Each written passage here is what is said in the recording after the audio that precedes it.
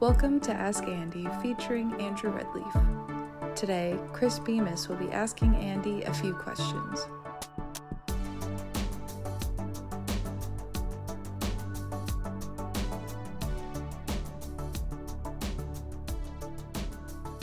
Thanks for letting me join you. My name is Chris Bemis, and I've had the pleasure of working with Andy for a little over a decade in a previous life, and am mostly just a mathematician who does some finance.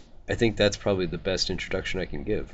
And a good one it was? Yeah, very much so. Yes. Brevity is all I'm shooting for now. So I sent you a couple questions, and I don't know if you have a preference on where we start. Let's start at the beginning. I have a lot to say on modeling and the use of models. That's where I wanted to start as well.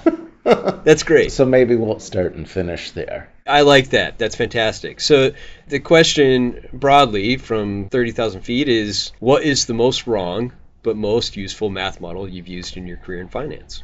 I'm going to start by flipping that a little bit and talking about models that are clearly right, but useless or dangerous or not helpful. It's my suspicion that more people have gone broke with good models, accurate models, correct models, than with something that's wrong. And in a version of Keynes is saying that the market can be irrational longer than you're solvent. So I think, one thing to remember and consider is, for the most part, people are modeling what you might call economic value. What is something worth? And with the assumption or the idea that, over time everything has to trade around where it's worth. There are a number of sort of simple things that you can see that the model more or less has to be right, but there's not really an explanation for trading patterns. So you have share classes, which can actually be identical, be it a company that has shares listed in Australia and the UK, or the UK and the Netherlands, by absolutely identical, but they trade at different prices. And a lot of people went broke in the Volkswagen share class arbitrage. Sort of similarly, if you have a passive holdco, economically it more or less it's worth the sum of its parts, but very frequently it doesn't trade there. A story from, at this point, fairly early in my career. At the time it felt pretty late in my career, but 1988, the KKR takeover of RJR Nabisco, and I was on the option floor at the time, trading options. It started, there were rumors of a deal for RJR, and I started with a trade called a reversal, short stock, long call, short put, which implied that a disconnect between the puts and the calls that would be accounted for by a big dividend or a deal that had a different front end and back end. And then and now, front end loaded deals are illegal. As a matter of law, the back end consideration has to be the same as the front end consideration. Now, everybody knew you can fudge a little, but how much can you fudge? You're going to need a nationally recognized financial institution to vouch for the value of the back end. So, how much can they cheat? Well, that turned out to be a lot, but the deal comes out and it's highly front-loaded. I lose a bunch of money on that position. I didn't have that much money at the time. So the question was, how to price options in this takeover situation where there's a front end and there's a back end and there's some probability that the deal goes through and some probability that it doesn't. Starting out behind with my Mac, I priced everything straightforward. The parameters are probability of the deal going through, the value of the back end if it goes through, or the value of the stock if the deal gets canceled. And so I wrote the value of everything in terms of those three entities, and lots of different things priced. So you had more than three equations and three unknowns. Equations were simple, all linear, and you can take all the partial derivatives. With the use of that, I was able to construct some pure arbitrage kind of positions, where things where I was long the back end at an absurdly low price and made money if the deal fell apart. After I'd written that out and figured it, I put on a decent-sized position, planning on getting the money back that I'd lost when it started. As trading continued, mark to the market, my position got worse and worse. If I was long, the front end of the deal was 125. If I was long the back end of the deal at 50, would probably trade it down to 40 or something like that. So a lot of the rest of my money on a mark-to-the-market basis was gone. Clearing firm told me I needed to put some more money in. So I showed my dad the model, convinced him that was right and that we had a pure arbitrage position. And he gave me a fair chunk of his retirement account. And I gave him an equity interest. I did a little more. It continued to get wider. And then the gist of the position, I don't remember it specifically, but it was sort of right to be long calls, short puts, short stock in different combinations. Where I was clearing, one of the principals of the firm fancied himself a risk arbitrageur. And in their world, there's a deal, you're long stock, and you may be long puts and short calls to hedge it or whatever, but the heart and soul of his position is assuming that there's a 100% chance that the deal goes through. And, in any event, as it deteriorated and the mark-to-market equity in the account continues to go down, at some point, one morning at like 9:30, 10 o'clock, I got the tap on the shoulder and they said, we don't like your position. You need to deposit an absurd amount of money or we're going to buy you in. So, I explained the position to them, that it was in fact a clean arbitrage, and verifying the dictum that the margin clerk doesn't understand value. That they said, well, that may be right, but we don't care. You need to deposit $2 million or we're going to buy you in.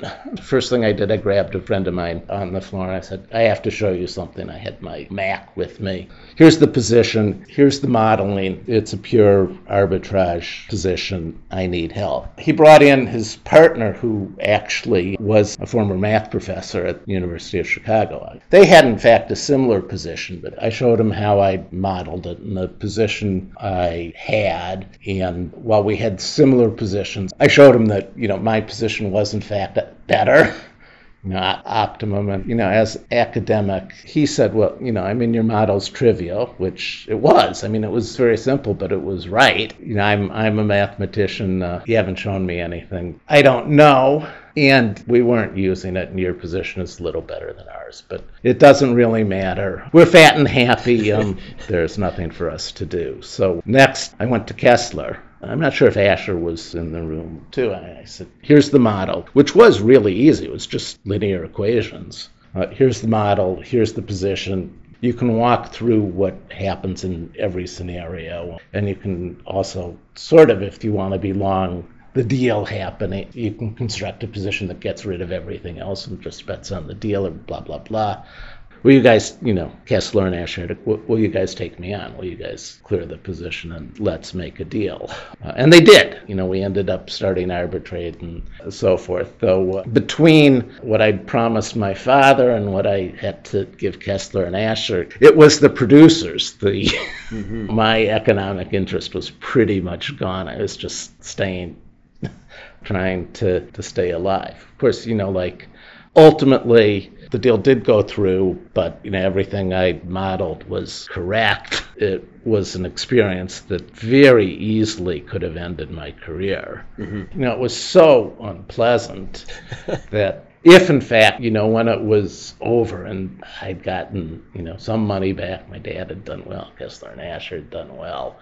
If there was anything else in life that I could have done to support myself, I would have. But what the experience highlights is the difference between, economic risk and financing risk. Mm-hmm. And financing risk, even when something has a relatively short sort of termination debt and is kind of straightforward in the sense of not requiring any more than 3 linear equations and 3 unknowns. And time again, you see sort of people look to get very, very precise on economic value with very little focus on financing risk. If you look, one thing I'm kind of curious about, but within the financial literature, there's almost nothing about, how to think about or quantify or even model financing risk. So, even you have a question, like what's the value of a set of loan covenants to the lender and what's the cost to the financee? I mean, people don't really think about that. They're almost always,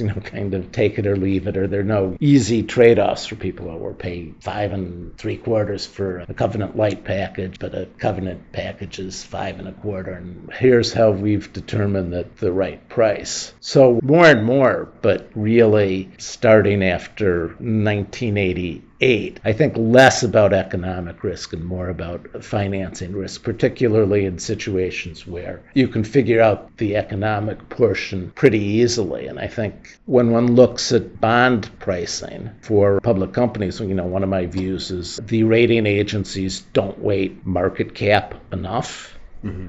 And the point of the market cap is what it does in terms of financing risk. If a company has a liquid, highly valued public stock, they can sell stock and pay off debt. If they don't have that, they don't. Whenever you're short stock, it's sort of obvious that you have financing risk, both in the sense of it can conceivably go anywhere and require you to put up more money. You have to be able to borrow the stock. That's a financing transaction. It can become unborrowable or prohibitively expensive.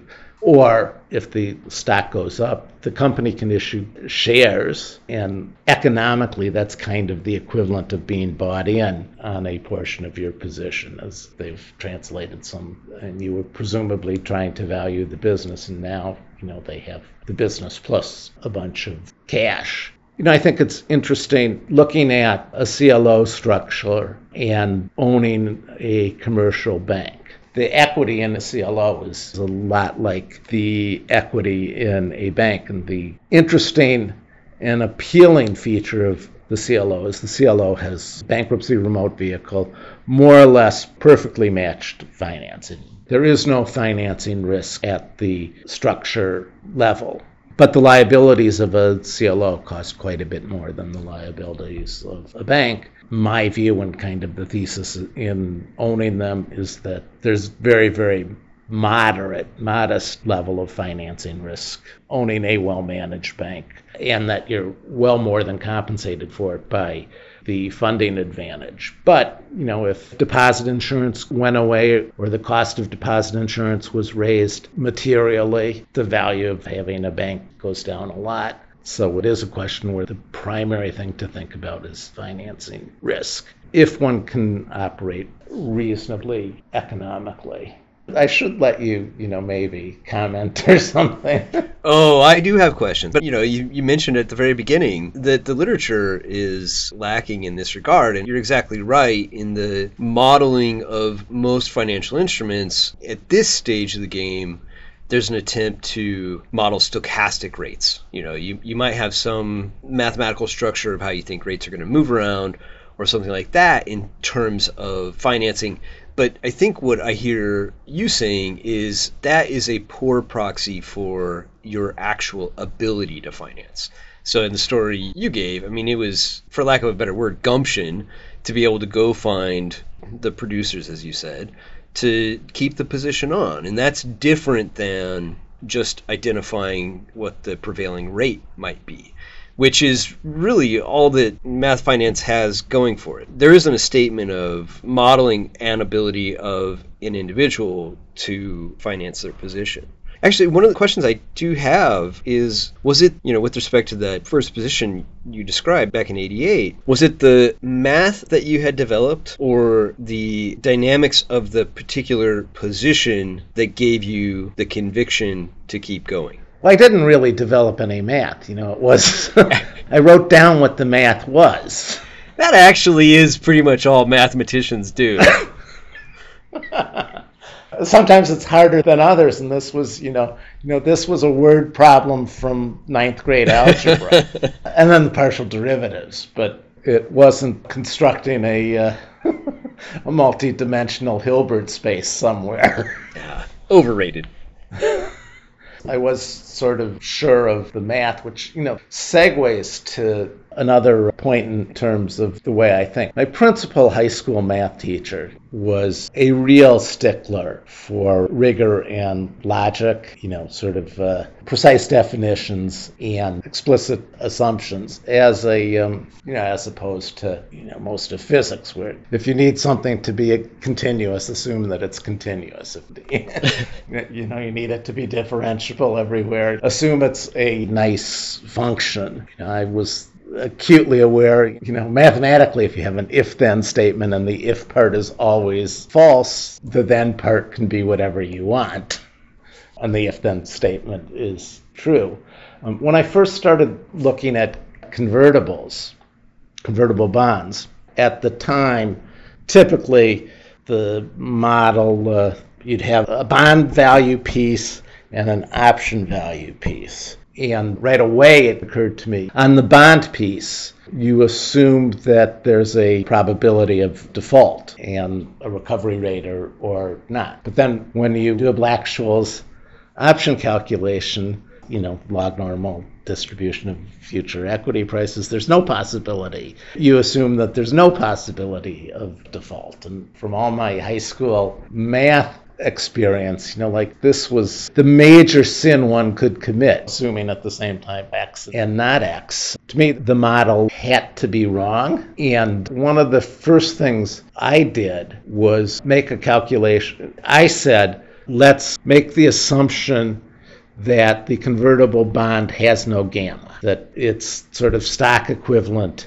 is constant for any stock price. And then, if that's true, what does the credit curve look like as the stock price goes up and down? I wasn't asserting the truth of the assumption, but then looking at what that curve looked like, I could eyeball it, and depending upon what that curve looked like, if I thought it was steeper or less steep than what one would expect, I could conclude that, in fact, that the bond had positive gamma or negative gamma, and decide whether it was a good deal or not based on what derived credit curve looked like. And after all these years, I still find that formulation useful and the tool useful, even though the assumption is clearly wrong. Yeah, you're starting from an explicitly wrong assumption.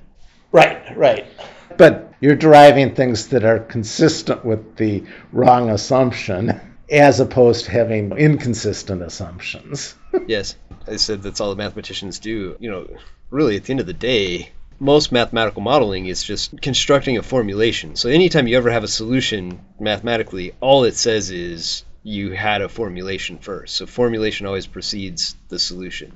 In this case, what you did is very interesting in the sense that you knew that you were going to start from wrong assumptions, but from there gained insight. So you start with a wrong model, quote unquote, to get the financial insight. I've said in other formulas, more or less every finance paper says, if this, then that, set of assumptions and set of conclusions. Mm-hmm. But what implies or argues, I know we don't have this, but what we want to do is say, if almost this, then it has to be almost that. Right. But exactly what the almost means in both sides of the formulation isn't made explicit. It's kind of, like I went to college thinking I was going to be a physics major. I didn't know that. But I didn't like physics because, all the time they do that. If this, then that. Well, we don't quite have this, but we have almost this. So it's probably almost that, and it used to drive me nuts. You didn't like the idea that we're all just point masses when it's convenient? Well, or you might appreciate this. When we very, very briefly, I asked Blaise to teach me some physics. Mm-hmm. He gave me this Feynman paper, which was talking about the principle of least action. In his proof, he says, change the path a little bit. Mm-hmm. But what does moving the path a little bit mean? And it turns out you can actually construct a counterexample, a mathematically possible, not likely in the real world, but a mathematically possible counterexample to the theorem. And I was up night after night. What does it mean? You can't do this. Mm-hmm. in his phasor interpretation of quantum electrical dynamics. You have to add up all the paths. Yeah, you integrate over all the paths, yes. Those mathematical examples of when things break like that, being a mathematician, I strain to appreciate them anymore. They all seem kind of pathological to me. There is a sense of like most of the stuff actually works fine until you think really hard about something pathological that can break it. And I question at this point, should we worry about those pathological things? Fair. Yeah. Though the whole thing, all of quantum mechanics is pathological. This is true. And that's an example where the model is so effective in its standing as creating experiments that have all validated the model, or in its position in helping us understand physical phenomena, even though its implications are so odd as to boggle the mind. I mean, that's a case where the model is nigh unto perfect for its scope, but it kind of breaks our human brains to say why. Yeah. At a certain level, nobody believes quantum mechanics, but everybody believes it. Yes. I mean, you have to believe it for the measurements and the predictions and all those things, but then you have to ask yourself, what are we actually saying here? So actually, I have another question, and I don't know if this is possible to quantify, but you mentioned in establishing the problem the example of share class arbitrage. And rather than talking about what share class arbitrage is, my curiosity is, do you have a sense, in this spirit of financing being so pivotal, what extent that plays in something as simple as share class arbitrage? Or if it's not financing, is there another dimension that affects these path-dependent or time-dependent, but certainly economically, in terms of value, problems? Prior to the 1998 and the long-term capital debacle, I don't think anybody ever really thought about common ownership as a factor. It's not just that long-term capital's positions could all be extremely correlated in a certain unusual set of circumstances, but a lot of people whose financing ability was going to be correlated to long-term capital's financing ability owned kind of the same things. Nobody thought about that, I don't think, before 98. I think in terms of determining prices today, it's huge, and in fact, how they move. So if you look at a group of economically uncorrelated securities, but the group that owns them is extremely undiverse, they'll be moved by the common things that move the group. Yeah, so if financing as almost a reason or an explanation in almost a causality sense of contagion. Right. So ownership of this thing that you're certain of in terms of its economic value may be impacted greatly just by this ownership of a small group. Yeah, I think for a lot of the last 10 years, people talk about hedge fund roach motels. Mm-hmm. And it's true. And the hedge funds do economically sensible things, but that something is owned almost exclusively by hedge funds, both in terms of how it's likely to trade, but also in terms of some economic value, it's a huge negative. I mean, now, post Dodd-Frank, where for systemically important things, it's explicit that different classes of creditors can be treated differently. Even if you don't want the thing that all the hedge funds own, it's worth less because all the hedge funds own it than if it were owned by a more sympathetic group or a more politically influential group. Yeah, I find myself sympathetic to hedge funds. Maybe we need to work on branding. Well, yeah, I mean, they have the single worst pet peeve of mine. Bernie Madoff was not a hedge fund. He was an investment advisor. Yes. He was your Merrill Lynch investment advisor. But, he was always referred to as a hedge fund. You're right. If somebody said they were a realtor, the Association of Realtors would go sue them if they weren't. I think the hedge fund community needs to put a copyright or a trademark on the name. I mean, would have done wonders in that case. Well, I mean, maybe. When I mentioned earlier that I didn't think the bond rating agencies weighted market cap, enough as a function of financing ability. I think historically, companies went public for two reasons. One, to allow the founders, owners to cash out and maybe still have some control or ownership stake. But the more generic idea was to give companies access to capital, that a public company would have better, easier, more reliable, whatever, access to capital. That we've sort of seen for many, many companies. They have more access to capital as private companies. And kind of for any public company, being public can either help or hurt you in terms of access to capital. If you have a well-traded, highly valued stock, it helps. But if your stock is trading poorly, it really, really limits your financing capabilities. As kind of a public minority shareholder, if you own depressed shares, one of the things, even if you're not borrowing money, you own fully paid for shares, you might say, I don't have any financing risk because I'm not going to get a margin call and other circumstances aren't going to force me to sell my stock. In fact, you do. If the company is desperate to raise money, you might be subject to a highly dilutive deal that you can't participate in. There's a second order financing risk even when you don't think you have first order financing risk.